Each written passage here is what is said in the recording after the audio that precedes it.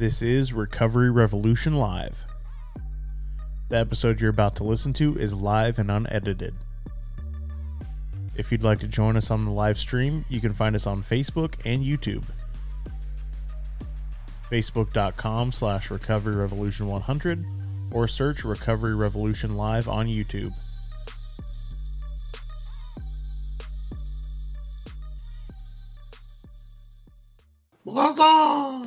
Hello. I am so glad that you noticed the "and sometimes JR." That's new, and I think it's pretty funny. It is hilarious. I like it. I like it. Awesome. Well, I'm excited to be here. I feel like it's been forever since we've been live. Like the last 2 weeks, we had things happen and didn't have shows, and I think I missed the one before that. It's been like a month since I've been on here, so I'm excited to be here tonight. Welcome back, buddy. Thanks. Yeah. Maybe I need to add me to the "and sometimes" column. Feels like all it. of us. Right? It is what it is, man. You never know who you're gonna get when you tune in. Always a surprise. I try to be here every week, but yeah, I would have missed the last 2 weeks that didn't end up happening. So technically, that means I didn't miss. It's true. You're here, and you're here. That's all that matters. Oh yeah. So Awesome. I've read a lot about this podcast, and I'm delighted to be part of it today. We are so glad to have you on. I love it. The purpose is so important, to be able to reach so many people at once and to speak the message of recovery and that it's possible. Yeah, we had the pleasure of meeting Dr. Danielle Delaney on Zoom, about 2 weeks ago, 3 weeks ago? About 3 weeks. Yeah, it was like one of the best Zoom meetings ever. Oh, I had a really good time with that Zoom meeting too. In the last 3 months. So it's high praise. Why, love what you do. Excited to have you come visit us down here in beautiful Costa Rica. Can't wait. July. I'm looking forward to it. Yeah, and I was reading through some of your accolades and some of the things that you sent me as your bio, and I'm quite impressed. Crisis intervention counselor, specialist in addiction and recovery aftercare, rape crisis counselor, spiritual counselor, sober coach. I mean, I feel like the list just goes on and on. Like I can't get the whole short bio just on one single page on my phone without scrolling. Then you have your book, your podcast. Like there's so many things on here. And then right before we started, Jared was like, "You do the intro." I was like, "I am not prepared. There's so much on here." There are too many highlights. If you have that, then you can just read it, so you are prepared. Well, I mean, semi. There you go. Well, I feel like I'm not the best reader, especially when I feel like I'm under pressure. So I just kind of like skim. Whatever works for you is going to work. I think you did a good job. I think you did an excellent job. I think you did an excellent job. Buddy. You rocked it. Thank you. It was so good. Very good. Well done. Well done. Well, yeah. Welcome, Danielle. That's awesome. Thank you. Like I was telling Danielle before we went live, you guys, I was like, wow, what a warm welcome. As soon as I got on the call, she's just that smile, and you just got like you're glowing through the screen. So I can imagine the energy in person is probably. Yeah, I know. I kind of felt like she was interviewing us. A little bit, yeah. I was like, "Let's go with the show." It's because she's so intimidating. So we all just got stage not fright. at all. I am the most regular person. Don't be intimidated in the least. Not in the least. I'm just playing. She's just good at the motivational interviewing, so it's a part of her everyday life. Yeah, I try. So ask me anything. I'm here to tell you whatever you need to know and hopefully impart some interesting thoughts and theories to your watchers and listeners and to whoever's out there. So for starters, why don't you tell us like a little bit about your, background growing up, or, and why and how this field became a passion for you?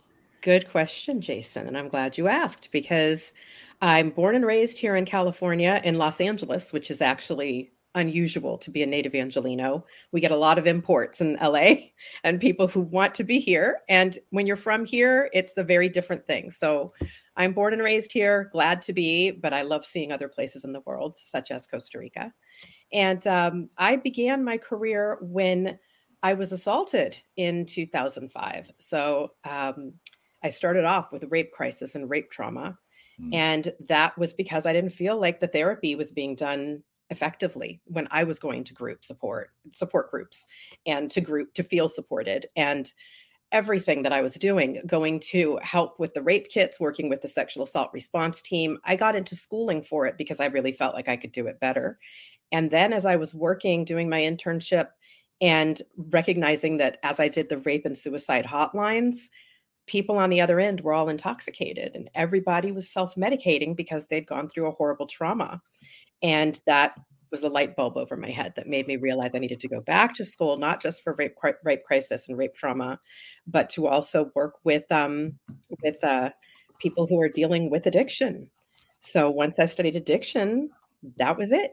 And you can call me anything. You can call me Danielle. You can call me Dr. Delaney. Anything that's positive, I don't mind being called. So thank you. I wanted to make sure we didn't you're ask, welcome. So. You're welcome. But that's how I began in this field. And I knew some people who worked at a couple of the places here on the Rehab Riviera, as we call it, in Malibu, California, where there are 60 plus rehabs and sober livings. And I knew someone that worked at one of the most prominent ones. And she referred a client to me, and I started working with him and doing, aftercare counseling for him. And he was an elderly gentleman, and he just felt like I really cared about him. I would come to his home and work with him. And he wrote a letter to that facility saying, she really helps me. Maybe she can help a lot more of your aftercare clients. So they called me in to meet with their aftercare department, and the rest is history. Here it is about 13 years later. And I loved putting together tailored aftercare programs for each person, whatever works for them.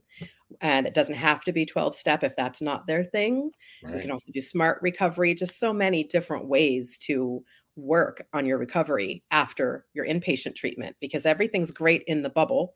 And then when you get out and you're back to your people, places, and things, that's where the problems start. And that's why I also founded my sober companioning company, because I love to send people home from treatment facilities with a sober companion to give them a fighting chance. And when they don't do it, they often do it the next time after they've visited that same facility and realize, oh, this is why they suggested that. Yeah. So that's what I do. I have a private practice here in Hollywood, California, and clients come to me and I meet with them on the phone or online like this or FaceTime. And I've done that for 15 years. And then Sober Companions, I've been sending out for 12 years. And it's just been wonderful having my business because it's helping people on their worst day.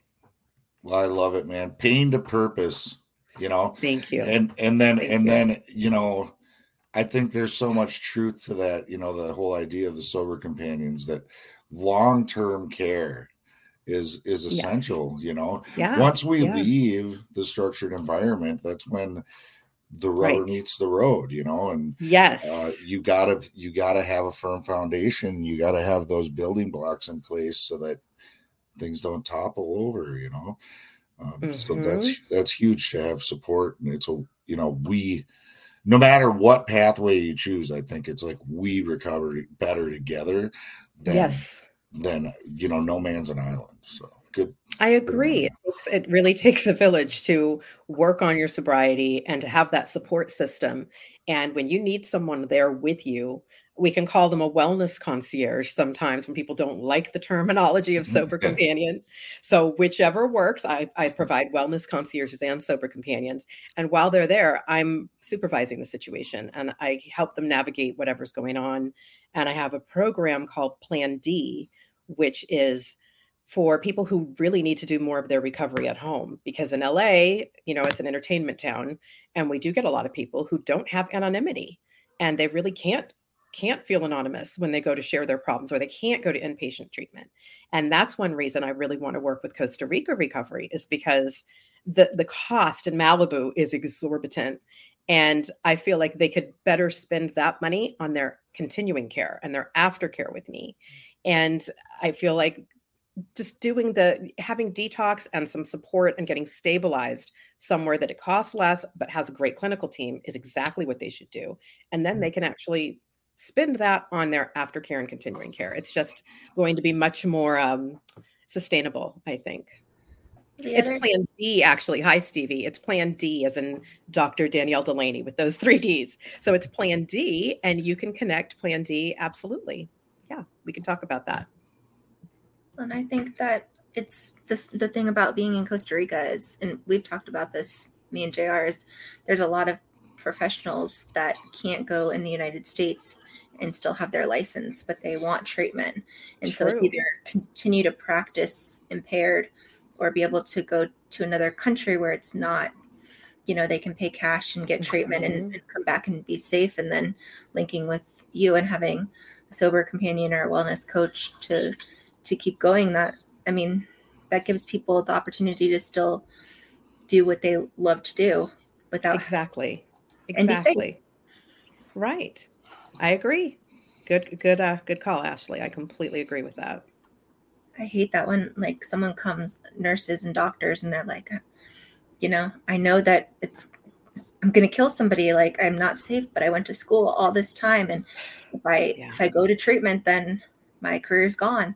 And it's that shouldn't be the option. You shouldn't be that way. Help yourself before it happens. Let's help you. And hi, Alex. I see people popping up on screen now here. I'm new to this Facebook Live thing, so if I'm doing anything weird, if you're not supposed to say hello, I don't know. No, dude. That's the whole point. I'm used to doing podcasts and Zooms, but I'm not quite used to this, but it's fun. I love it. No, it's so hello, Alex. We even have a call-in line. So later, if we want, we could open up the call-in line and people can actually call and talk to you or ask or share their experience or whatever.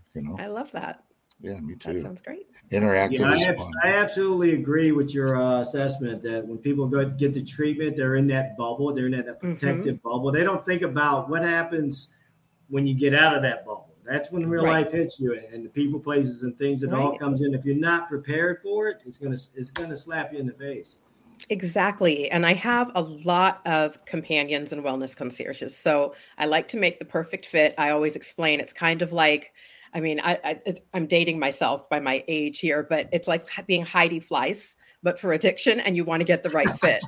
So you want that to work. You want the two people to connect and to, obviously not in that way, but to connect on a level where they understand each other and feel comfortable together, because if it's not the right fit, it doesn't work. And I haven't had that happen over more than a decade. It's really just making sure that you speak enough with the person, with the patient, to make sure you know what their interests are, what their personality is like. So you put someone with them that can really vibe and work with them.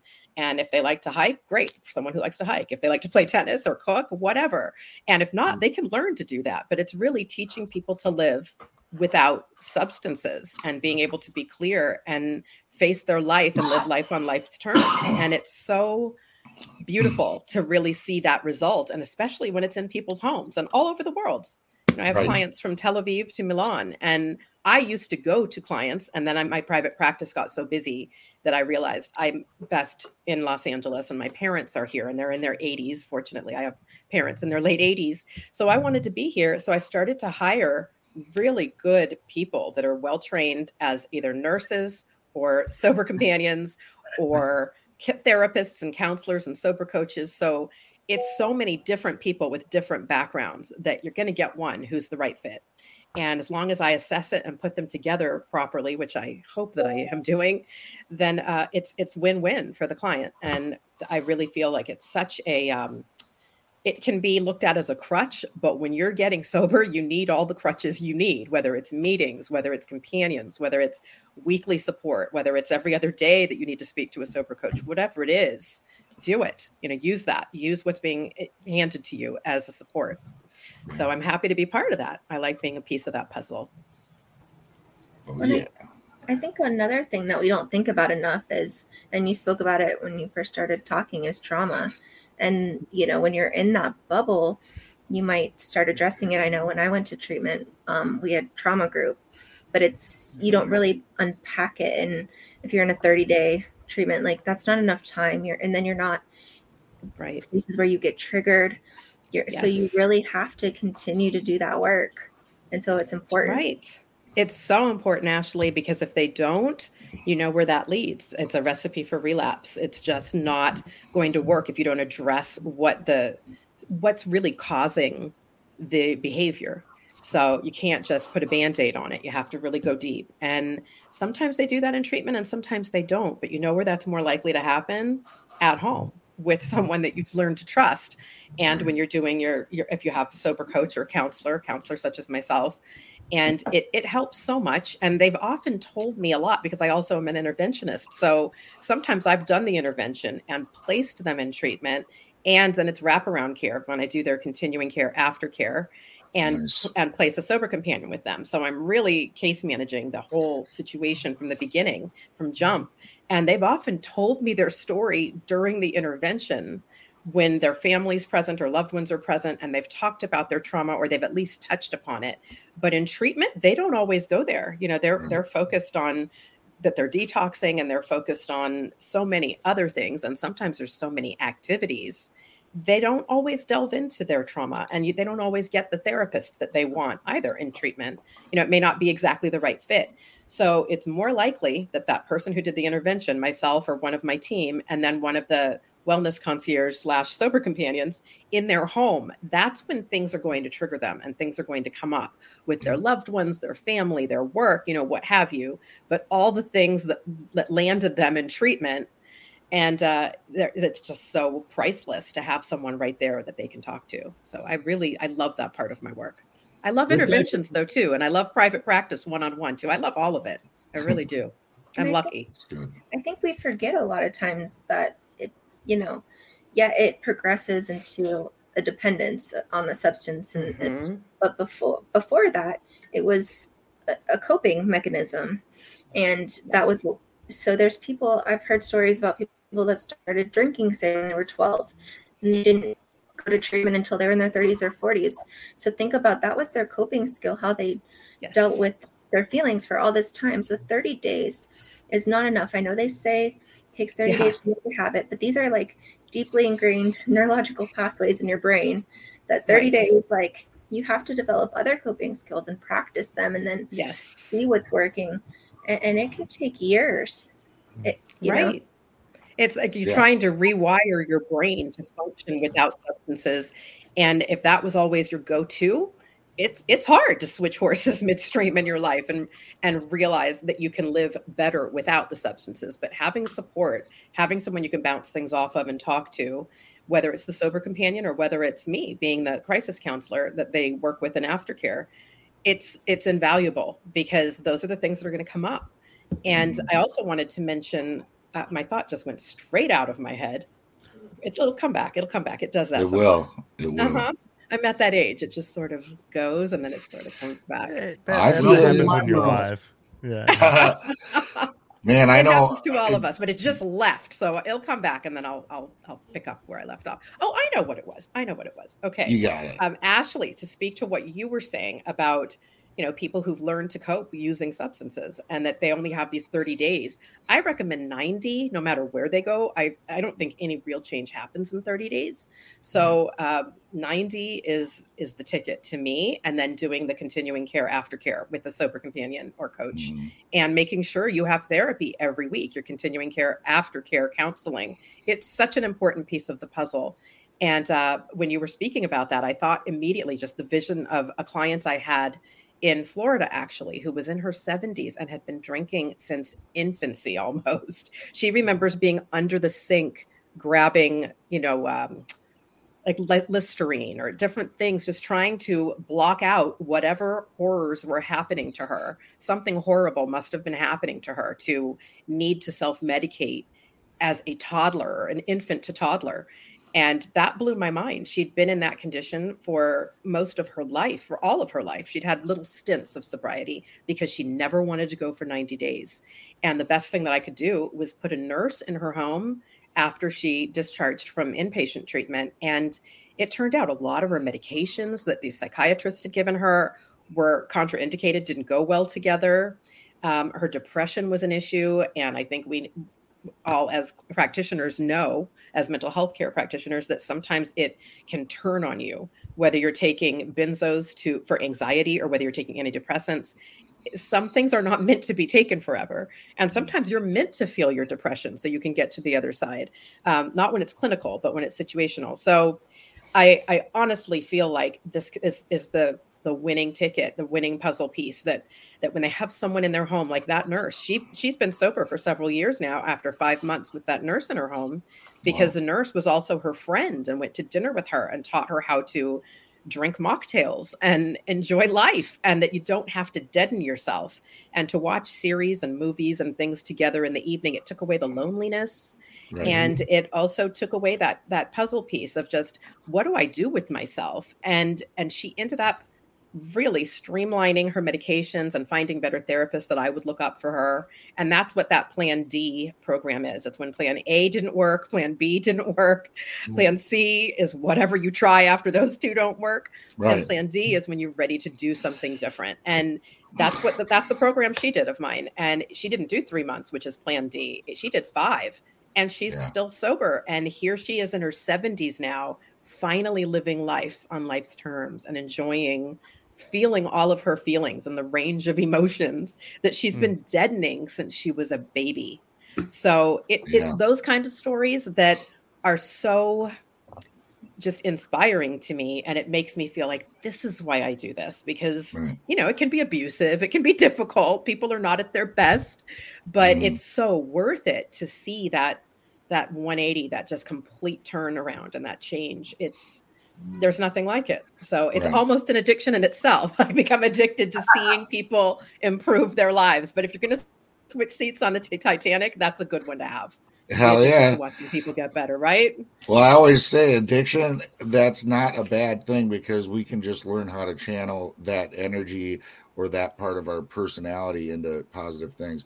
But, I love the whole aspect of the long-term care, the holistic wellness approach, because really you're talking about, first you got anhedonia, you got to go through this long period where you don't even experience any joy, and then you have, depending on the substance that you used, it can take 18 to 24 months before your brain even starts to find homeostasis. Right. And then you have all these other underlying issues, like you were saying, the core concept, or like the causes and conditions, and it is but a symptom. Our addiction is but a symptom. And then if you have mental health diagnoses and things like that, like if you were talking about that lady, multiple medications, and then sorting all that out.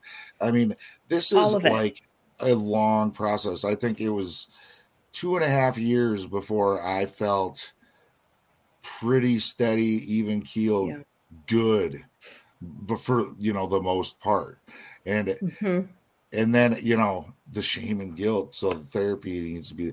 It's just there's so much, and then so many layers. Yeah, and then you gotta live your life, and life's gonna get lifey, and it's gonna throw things. I like that. Life is gonna get lifey. That's the best way I've ever heard that phrased, because that's the truth. It's gonna be things out of left field that are just thrown at you.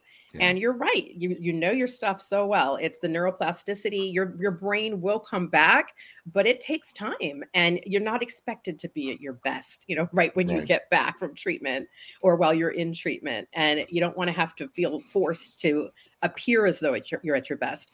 So it's good to know that, and to just know, just lean into it, take your time.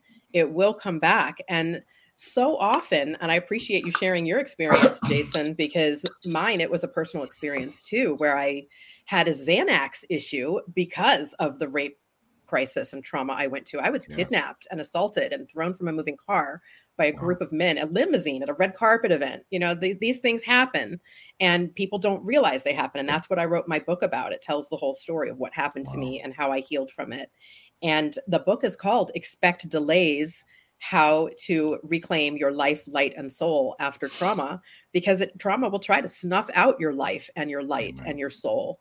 And you have to be able to fight to get that back. And I had to fight, but benzos were certainly not helping. No. And benzos are so often involved in like every polysubstance overdose. They leave that out. They talk about the oxy. They talk about the liquor. They talk about all these other myriad of pills and substances, but they often don't mention the benzos. And those will turn on you. They will calm down that anxiety, and then it starts to cause it after a while. Yep. And if you even take one, there's the kindling that happens in your brain and you're back hooked on them. Dude. So that's a real hard one to kick. But once you do, you can actually feel life again. And that was what happened to me. I mean, it was given to me because I had every reason to feel anxious. If you're held against your will and assaulted multiple times, you're not going to be at your best. You're going to have anxiety and look over your shoulder all the time. Yeah. I bought a 2-seater because I was stopping at every red light and looking over my shoulder in my Jeep at the time. That it was too big, and it made me feel like somebody was there. That PTSD does a number on you. And rape trauma syndrome, which is RTS, rape trauma syndrome, is different than PTSD, but it's similar. And it's cyclical. And all of those things, they had every reason to throw a bunch of benzos at me. And I had every reason to think it was a good idea. But if you on those for years. And of course, I was mixing them with, other alcohol and substances because I couldn't get calmed down enough. And I needed to calm down. But there are so many other spiritual and holistic modalities and ways to achieve that. And I love being able to help teach people that because they don't know. They don't know. Right. And the doctors and big pharma are more than happy to keep you doped up and give you the pills. And the doctors are telling you need it. So of course you think, well, give me more of those. Right. And the body's natural. The body's natural reward systems actually last so much longer than any chemical drug, anything. Yeah, it's true. But when you find those ways to get to trigger your body's natural responses and the natural reward centers, they last so much longer, and it's so much better for you. Yeah, dude. I mean, and it feels better because once you don't take those meds, you recognize. For me, it was, well, maybe I'm supposed to feel my feelings. This was depressing. Shouldn't I be depressed that this happened to me? And yes, meditation and affirmation. Stevie, hello. People are mentioning things that are very helpful. Yeah, and I agree. Meditation and yoga and so many things can be so much more helpful. And group, support, speaking about your issues instead of medicating them. And I had every reason to want to medicate myself into the next universe, wherever it is. I had every reason to want to do that with what I'd been through and to want to forget it, but it wasn't getting me anywhere. Where, how does that change anything if you just keep self-medicating? And when I recognized, I think I'm supposed to be depressed, it was the most kind of like an epiphany that just made sense. It was, I should be depressed. This was a very horrible thing that happened. I think I should be depressed. Maybe I don't take these pills to make me not depressed about it, because mine was situational. It was about what had happened to me and the flashbacks and the trauma and all of it. Yeah. And there was nothing that pills and alcohol weren't going to make worse, to be honest. And that's what started to happen. And I realized I couldn't live like that. So I had to change. And a lot of it was dealing with what actually happened and facing it head on instead of self-medicating and, putting my head in the sand. Yeah. Well, you said it earlier. It's, you can't, just because there is a pill or whatever that can flip the switch, it can make it go away for now. And it works wonderfully, right? At first. Nobody ever tells you when they're like, here, try this. It'll make you feel better. Yeah. They never tell you, if you do this, all the time, it's going to turn on you, and then it's going to get weird. And then it's going to probably become absolute nightmare. Nobody warns you about that shit. They're just like, try this. It's like, this will help. And then there's all the side effects. Yeah. I would look up these things and go, what?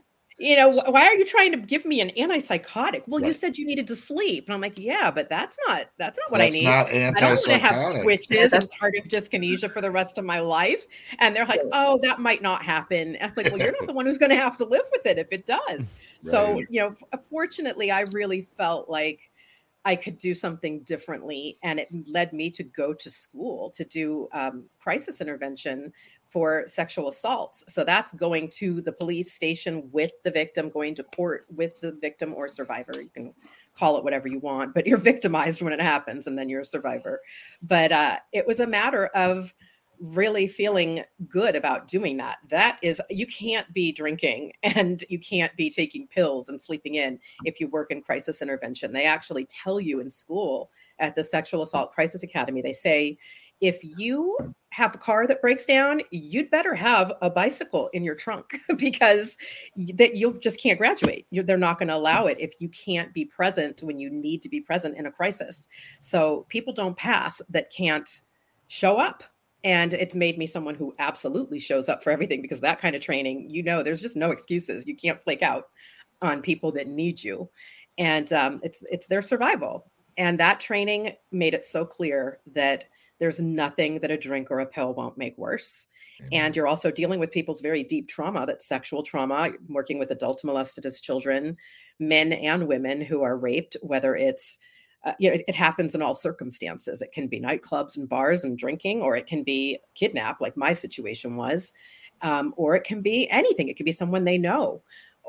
And a lot of men don't report. I have a lot of male rape crisis clients, and they don't report because there's so much shame and misunderstanding. And it's really a dark place. So I loved doing that training, but it was very hard because you can't be sick. You can't not feel well. You can't miss a day and make it up later. It's crisis intervention. And I'm glad that I began with that, because it is crisis intervention, whether you're doing an intervention or whether you're working one-on-one with your private practice patients. You have to be present. And I just love teaching people how not to be checked out of their own life and to experience it and live it, even the painful things, and feel your feelings and not medicate it. So it's an important place to be, to recognize that you don't want to medicate yourself anymore. So I hope somebody watching or listening today, that it changes for them. And I don't know what the Recovery Revolution website is, but mine is Danielle Delaney Counseling. And that's DanielleDelaneyCounseling.com. It's right there on the screen. Mm-hmm. And the book is, my book that I wrote is Expect Delays. Let me put it in the frame here, Expect Delays. And it's available at expectdelaysbook.com or on Amazon. And so, and I named it that because on the freeways in Los Angeles, you see exactly this sign all the time where it says expect delays in bright lights. And it's when you're already stuck in the delay, which is so much like life, expect delays. And I always say also accept them. No shit, right? And accept them as divine delays. It's things happen and things are going the way they're going, and then you're stuck in this delay. And I try to look at it as a divine delay, that for whatever reason, I don't know why, I'm not where I meant to be, or something has slowed my roll. And it's sort of accepting it and rolling with it and taking it in and learning from it. And I think that's what counseling is all about, is helping people to learn from their errors, and also to take their time to learn that. Yeah. Well, I think it's really reflected in your care model, because you realize there's delays, and you see the importance of showing up, because you know what, when you're there from the intervention through the aftercare and beyond, for these people, you could very well be restoring their faith in humanity. I know when I was out there running and gunning, I didn't think anybody stuck around. I thought they all leave in the end, no matter how wonderful you think that relationship is. I had such abandonment issues, and so that caused major trust issues. And and I'll tell you right now, the fact that you've embraced that, that message reverberates through everything that you're describing, and it is such a key component to let people know that, like, I'm never gonna turn my back, right? No matter how ugly it gets, because I always tell people, I'm like, if it's hard, if it's ugly, if it's messy, then it's probably a good indicator that you're doing something right. Recovery ain't for pussies. It's not pretty. It's not pretty. And there's a lot of back and forth and confusion and difficulties, but it's so worth it. There's just nothing better than, I remember waking up and not wanting to be me. I remember that feeling so vividly, of waking up with like, you've got the blankets and you're like, we've got to be me again today. You don't even want to peel those blankets off and get out. Better to just take another benzo and maybe have a drink, because then that'll just deaden me and I can go back to sleep. Right. And I would do that. And there's remembering it so well is such a good thing, because I don't like people to glorify their party days, their drinking days, their using days, what have you. But it's good to be able to be reflective and look at it, which I think meetings are great, whichever kinds of meetings, as well as therapy, because you have to be able to revisit it, to remember. I want people to remember and sit with how bad that was, because it's night and day to wake up and be so excited that I get to be me again, and that I get to work with this population, and that I get to help people recover. And I help people recover from multiple things. All of my work isn't addiction. Like I said, it's not all addiction. It's adults molested as children. It's rape trauma, rape crisis, life stage transitions, couples counseling, individual therapy for so many other things, and LGBTQ plus issues, all sorts of different things. And every day is different. And I'm so happy to have a life where everything is different every day. I'm never bored. And even when it's difficult, even if a client is angry and abusive, and not physically or anything, just pissed off at the world, it's not always easy. But like you said, Jason, recovery is messy. It is not easy. And it's being the person that gets to sit with them through it is a privilege, to be there on their darkest days and their darkest time, to help them work through it, and to be able to show them, as many of you have, step by step, because it's the path you took. And I love to help people find that path to reclaim their life. There's just nothing quite like it. And there's nothing like seeing it, and years later, seeing that result. I have one I've had in therapy, in and out. He's danced in and out of therapy for 10 years. And I don't have children, and he's 28, but I started with him when he was 18. I work with 17 and up. And and he was a rodeo cowboy. He had a heroin problem, and now he's getting married and has a beautiful house and a beautiful life and a beautiful future. And I tear up when I talk about him, because it's like one of my kids. I watched him graduate from Columbia. I watched him do so many things in his life that when I met him, he thought he would never do. Those stories are so important, because it's valuable, because it's the truth, and it's valuable because everybody can do that. It's just a matter of one foot in front of the other, taking the step day by day to get to that end result of having a life that you don't want to escape from. And been there, and it's so amazing not to want to escape your life, and instead to wake up excited to live your life and to get to be you again. It's wonderful. And I promise anyone watching that they can get there if they do the work. So I have a question. I've kind of been holding it in for like the last 15 minutes, waiting for a pause so I didn't interrupt anybody. Please ask. On and off like a bunch of times. But so, and this isn't to take away anything from the trauma or the experience that you've gone through. It's just, the question is, do you believe that your life without that experience would have been the same today, or because you had to overcome and find new purpose and meaning? And do you think your life today is better because of the work you had to do, not because of the experience, obviously? Right. That's such a good question, Ashley. And I'm really glad you asked it, because I do write about that in my book. I write about the forgiveness fallacy. There's a lot of gurus and talk show hosts and people out there that say, you have to forgive, and, all of this. And I won't attach my healing to them, or to what they did to me. I just won't. So I don't connect it in that way. And I also don't look at it as I can never be one of those people. So I appreciate the way you phrased it. I'm never going to be one of those people that says, I'm so grateful it happened because it brought me to where I am today. Like, no, I could have gotten there another way. And I believe I would have. But what I can say is, having the challenges I had, having these divine delays dealt to me, however that happened, and what happened to me, and having to overcome it, has definitely given me a resilience where I know I can handle anything life throws at me. And it's also given me an understanding of what other people who've gone through trauma are dealing with, because you can study it all you want and have book training. I had my psych degree from UCLA, my undergrad. I had all of that, but I still never had the experiences. I had a pretty charmed life up until when that happened, which was 15 years ago. And I really wouldn't have understood the way that I do understand unless it were based in my own experience. So that, I hope I answered your question. You did. And I'm going to follow up with a follow-up on that is that, so you have these experiences and it gives you the purpose and want to help somebody else and, travel the road next to them as they heal. Right. How do you protect yourself from their vicarious trauma, re-triggering some of your past trauma? Another really good question. My parents were really worried when I started doing the Sexual Assault Crisis Academy training to work with victims of violent crime and special victims. Because first of all, I was watching Law and Order Special Victims Unit around the clock, and many survivors of sexual violence do, because then you feel less alone and you feel like Benson and Stabler might come help you. And that's not how it goes. It doesn't work that way.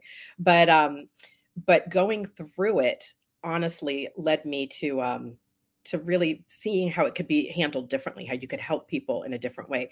Ask me again what your point was there, so I can make a clear point, because I kind of traveled in my brain.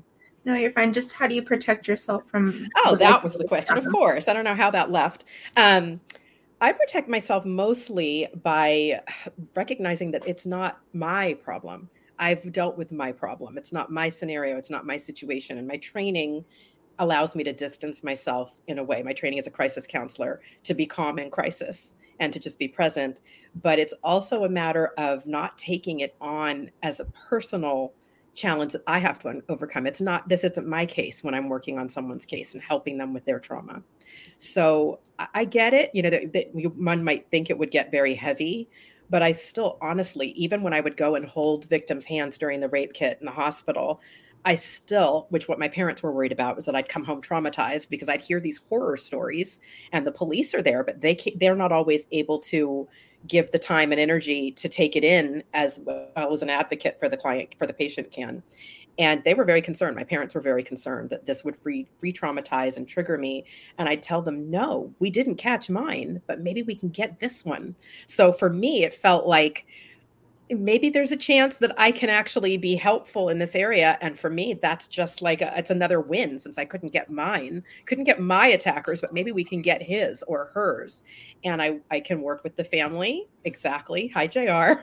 I can work with the family as well, because they don't understand what's happened to their loved one and what's going on. And I encourage them to go to court. If there is a court case, it's very rare that actually happens.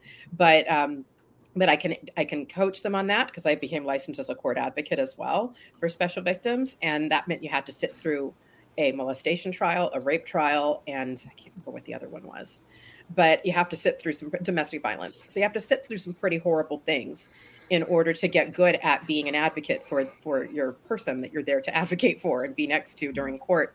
And I haven't done that for a while because I'm too busy with all the other work I'm doing. But doing that was meaningful in that I felt like you're there for them on their worst day. Like there's just nothing re-triggering or triggering or re-traumatizing about that, because it's such a separate case from mine. And because I wish that I had an advocate like that when it happened to me. I had family and friends who came to the hospital, but it wasn't the same as someone being with you during the rape kit who's lived it, experienced it, and is going to make sure that some things don't get missed. And so it's rewarding. I don't feel like it's traumatizing or triggering, and that's what I told my family. I'd say, I was there with the police and they said she took a shower and that she threw away whatever she had on and then came to the hospital. Like then somebody urged her to come to the hospital. So they thought we won't get any kind of DNA. And the nurse is there, the forensic nurse, who's very trained in doing this, but does this hundreds of times a day or a week, I should say. But it's so common that they're not going to have the fresh beginner's eyes. And I had beginner's eyes because I was new to it. And I remembered that they say that saliva has more DNA than semen. So I said, swab her neck, because she said he was kissing her neck. And it was a horrible situation for this young woman. But they've said, okay, so they swabbed her neck. And that wasn't exactly where she was washing and showering the most after her horrible experience. So It was still there. We caught that guy. They got him because of the DNA on her neck. And if I hadn't been in that room to listen to her and to focus on her, which the police honestly cannot do as well, and they're doing their job, but that's not as big of a part of it. They can't. They have so many of these. It's every few minutes. The statistics are every few minutes there's a rape and assault. And it's probably more than that, because that's only what's reported. So it's great to be there to help them. And that's my cue. I got to go, you guys. Hey, JR, just so you know you're in the show, right? You can verbally ask a question. But hey, Dr. Danielle, you are such a blessing, and I really have enjoyed this conversation. I hate that I have to leave, but you know how it is. Jason. We got to support each other, and my brother's getting his big graduation from all his continuing care tonight. So his counselor, be there for him. Yeah, his counselor invited me, for you guys watching, you don't know, she in secret invited me to join in a Google Meets. He lives like 4 hours north of me, and I went and spoke at his treatment center a while back, and I was like, man, that's cool. I was like, she's got to be a really good counselor, because she just reached out to me like, would you be there? I think it would mean a lot to Eric. And I'm like, oh yeah, I'll be there. She told you because it's going to be meaningful, and there'll be nothing like it when he sees your face and knows you're there for him. So it's going to be awesome. Go forth and do that, because that's a great place for you to be. Everybody take care of yourselves this week, and I love you, and I'll see you next week. Nice to meet you, Jason. Thank you. I love you, Jason. See ya. So I hope that answers some of it, Ashley. Like, yeah, I was worried about it too at first. I really thought, is this going to be like I'm walking right back into the belly of the beast to be sitting there where the rape kit's being done, or, dealing with that? But no, it really wasn't. If it had been, I wouldn't have gone further. And then maybe somehow I would have segued into addiction and recovery. But that's where I started with it, because everyone was self-medicating on the rape and suicide hotlines that I had to do for part of my internship. And then doing the one-on-one, showing up at hospitals for the victims with the police. That actually was, I've always been one of those people that watches all those police shows and things. So for me, it was like, this is so cool. I'm working with them. I'm part of it. So that was exciting. But then when you get to the victim, the survivor that you're sitting with, it was, I actually know what this is like. So it wasn't someone that couldn't identify with what they were going through, since I'd seen some of the worst of what that situation can be. And it was great to be able to just encourage them. And people become very suicidal. They can't believe what happened to them. They can't believe that they are dealing with this. And then they do self-medicate. So that was the hardest part of that work for me, Ashley, was that I couldn't be in touch with them afterwards. Like, that was forbidden by the training, by the Sexual Assault Crisis Academy. You couldn't then follow up and talk to them. And that made me really clear on it, that I wanted to be someone who does wraparound care kind of counseling, where you start with the crisis and continue to be in their life, because otherwise they're what my social worker uncle calls the people that live inside your head. And they become these people that I think of all of a sudden, that I think, whatever happened to that woman? Whatever happened to that girl? Whatever happened to that man? And I love that I get to have contact with my patients, because they're my patients, that I can continue to work with them and ask them questions and try to help them, create a life that they don't need to escape from. Well, my brother, before his first special assignment kind of thing was sex crimes, and then now he's a homicide detective, and he's like, I like this so much better, because he's like, I don't have to see the pain. It's a living death for people to survive. Yeah. So it's like, he said you would think that it would be harder to see homicides, but he said no, not nearly as hard. And it said there's a lot of young victims, and that's really, really hard. That's really hard. That's why I work with 17 and up. I can't honestly. I work with AMAC, adults molested as children. AMAC is one of my specialties, and I can't work with children. I would want to kill somebody, to be honest, and I can't go to jail, so I can't do that. But it's so horrific to deal with children and sex crimes. It's really hard with adults as well. But like I said, it's being there on their worst day to make it better, to give them a little bit of a softer landing, and to try to watch and monitor and help them, so that they're not self-medicating to get through it, and so that they have someone that I can say, I'm living proof that you can get through this. I went through one of the worst stories I'd ever heard. I can't even believe it's my story. And after all these years that I've given speeches everywhere and talked about it so much, I can speak about it so easily. But it was horrific. And I didn't think I'd survive that. And I'm lucky I did. And I'm lucky that I have, I don't know how much of it's luck. It was a lot of work too. But I'm very fortunate and blessed to be able to still be here. And I feel like if I didn't help people through their trauma, whether it's sexual trauma or other trauma, then why did this happen to me? And that's where the existential question came in for me. And that's where I began to study spirituality. And my doctorate is actually in theology and divinity. I have two, and they're in those subjects, because the existential question of why am I here and why did this happen to me is what most survivors of violent crime go through. And it's just like you said with your brother, that he says it's easier to deal with dead victims and homicides and work that case, because when you have living victims, I felt like I was dead. I felt like the part of me, that was vibrant and happy and enjoyed life and looked forward to what was next, was killed, was murdered. And I'm not wrong. She's gone.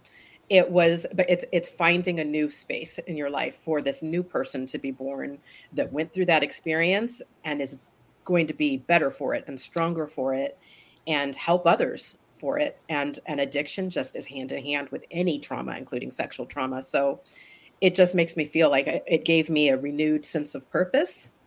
And but it is a living death. It truly is a living death. So I can imagine homicide might be easier in some ways. Yeah. Well, and I know we're getting to the 1 hour mark. And so I know we want to wrap it up. So I have, I want to ask you if there's somebody that's listening and they're either someone that works with people that, they have to revisit their trauma. What would you suggest they do, as protection? I know I've heard a lot of things and most of them don't trigger my stuff because you almost get numb, but you still can feel it. There's been one that's hit me pretty bad. And I had to call it. You can't call like a typical therapist. You need someone that specializes in trauma and crisis. Yeah. So, if somebody's going through that, like a peer that hears it all the time, what would you recommend that they do? And then also if someone is struggling that has not reported something, what would you recommend for them? For them, first of all, for the person that's struggling, I'll start with, I say, do what feels right to you. You're not required to report. It doesn't make you a better or a worse person. And it is difficult to go through the process and the system. It's different in every state, but in the United States where I am, it's very, very tough. And it's not like it is on TV. So I understand when people don't report, but I also feel let's get these people off the street, or let's get this person out of the school or out of the sport or wherever this assault happened. Let's get that person out of there so they can't hurt anyone else. But your responsibility is to yourself first. So you don't have to worry about protecting everybody else. Report if you can. And if you can't, there's no judgment about that. And then as far as what you were saying, Ashley, about yourself or any other clinician, practitioner, counselor, healer that takes it in, it's a learned thing to not take it in. And I used to do massage therapy like 30 years ago in my 20s. And I remember them teaching us, as you work on someone doing body work and healing work, you also can take on their problems. They may talk to you, or you can just pick it up. And you want to picture it going down the drain when you shower or when you wash your hands after you would do body work treatment. And I think it's similar. It's being able to tell yourself, this isn't my story. This isn't my story. I'm here to help. I'm here to assist, but this isn't my story. And although it can impact me, I'm here to help this person. And then when you're away from it, honestly, don't sit around and watch Special Victims Unit like I do. Like, you don't need to steep yourself in the same kind of material that you're dealing with work.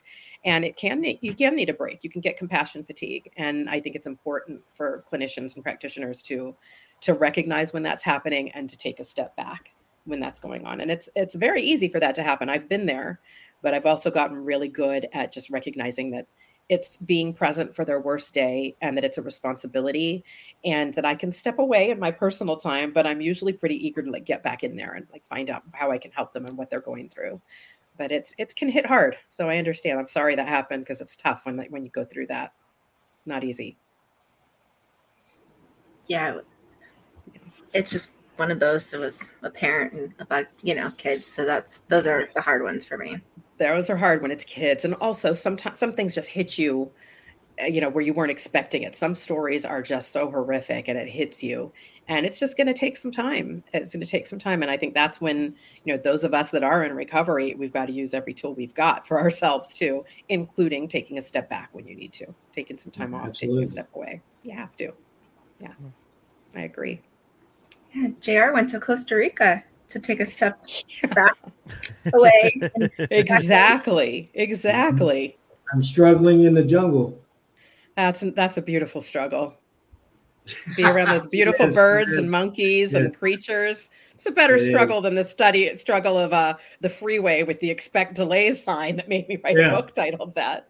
But and it's a spiritual, beautiful place to be. I love Costa Rica. I find the people wonderful. Country. Yeah, it's gorgeous, and it's just the energy there is a healing energy and a positive energy. Pura vida. It's just so beautiful. I love it. No substitute. Yeah, absolutely. It's pretty great.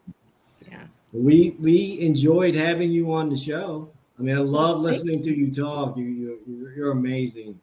Oh, thank you. You are too. Your story amazes me.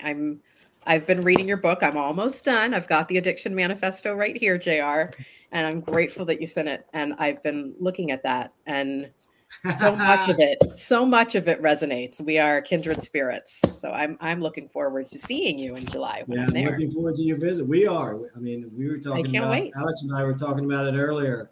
Like, we can't wait for you to come down. Going to be great. I'm really looking forward to it. Really looking forward to it. Try to get Brett and Ashley down there, but they're kind of resistant. They don't like to travel. It's so much faster from Texas. I think from Minnesota you'd go to Florida and then fly, right?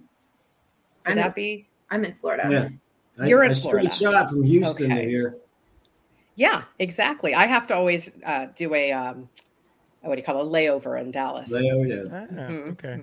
I need to get a passport. I keep saying I need one. Do that ASAP, just because you never know in our country anyway. You need to have a valid passport. So get that ready. And and I tell all my clients that too. Exactly. And Ashley, as you go through difficult things and need to unplug, no better place to do it. And you can say hi to JR. So why not? I might need to escape Florida if I continue us on the pathway. True.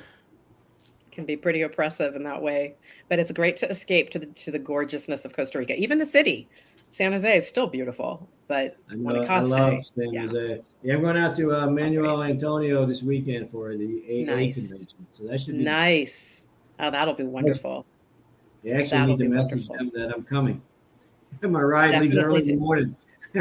Let them know so that you'll I'm gonna find out what time they leave, or that's a long Uber. Yeah. That's a real long Uber. Yeah. Well, thank you guys so much for having me. It's honestly been my pleasure to be here, and you've had such good questions. So I didn't need to prepare anything. It's like it's actually the story of my life, and I just honestly, truly want people to understand that I am living proof. JR is living proof. I don't know your story, Brett. I would love to know more, and Ashley as well. But we're living proof that recovery is possible. And there's nothing more important than shows like this where you actually get to hear people talk about their experience and they're okay now because you get to see what it's like on the other side. And it's really, really nice. It's really good. Like I said, to wake up and want to be in your life, there is no substitute for that. That is, and it was new to me. And I'm so familiar with what it feels like, the alternative, that there's nothing like it. And you can have that. So reach out for help, reach out for support. We're living proof that it's there and that you can live that way. It can be done. Thank you. Thank you so much. You're so welcome. It's a perfect way to end. So welcome. Couldn't say anything better. Thank you guys for having me. I really enjoyed it today. Absolutely. Thanks so much. I'm sure you'll get a few more podcast requests because Brett has his own, Jason has his own. And I have my own.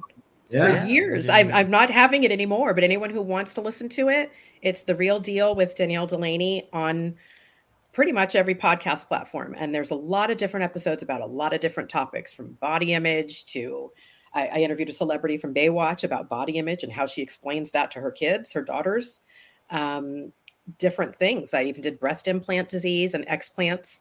I did different topics about addiction, from alcohol to drugs and polysubstance overdoses, and I loved having my show because it was a lot of fun. But with the book and my work, it was a little much. And now I just do other people's appearances, but mine's available. If you want it, you can listen to any of the episodes. They're all there. And a bunch of them are on my website too. Yeah, we hope to have you on Sabrius. I'd love it. How we say it, Brett? I'm not sure. It's Latin. Sabrius 23. August 26th. I'm not the one to ask. I'm the bad reader. I hope I can. I hope I can. It all depends on what goes on with my family coming over. I have a brother that lives in Belgium. If he's in town, it's a little high maintenance and I need to be present for that. But if he doesn't end up coming, then I'll have freedom to do that. So I'm always excited to do appearances. I love to do it. Cool. Well, let's do the closing, shall we? Okay. Oh, I hit it. Go. We're doing it live, guys. It doesn't always work when I hit the trigger. It doesn't always play the music when I want to. But thank you to everybody that tuned in tonight. If you guys are watching us on YouTube, please be sure to subscribe to the channel. Turn on your notifications so you know when we go live, which I'm going to start saying is most Thursday nights. I'm not going to say every Thursday night because we do have the occasional Thursday night that we miss. Mr. Jason Rudine, who was on the show earlier but had to step out a little early, he and his friend host a show called The Way Out Podcast. Shout out to Charlie and Jason. They've been doing it for quite a while. They're at over 300 episodes. I can't remember the exact number, but they have done quite a few episodes. They focus on addiction and recovery, so check that out. I also have my own show, Recovery Survey. I release an episode on Wednesdays. I've taken a little bit of a break. I hit like 150 episodes, and I'm taking a little bit of time off because I'm a little, I don't want to say burned out, but it's good to step away. It's been about 3 years since I've taken a break from the show, so I'll be coming back to that hopefully here in the next couple weeks, but stay tuned for that. LC, who could not be here with us tonight, also has a podcast, the Recovery Soul Food Podcast. Check that out. And we release the audio from this live stream as a podcast as well. So while you're on your podcast app of choice, subscribe into all these awesome shows. Search for Recovery Revolution Live as well. And like we mentioned earlier, Danielle has a show as well, The Real Deal. Check that out. Just tons of great content and all kinds of awesome recovery and addiction and overcoming and just all kinds of good stuff. So thank you guys for coming on tonight. Thank you for listening or watching the show. And we will be back next week for another episode of Recovery Revolution Live.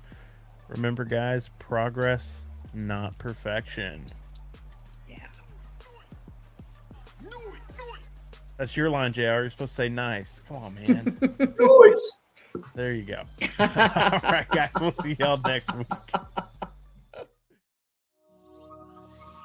Recovery Revolution Podcast Network.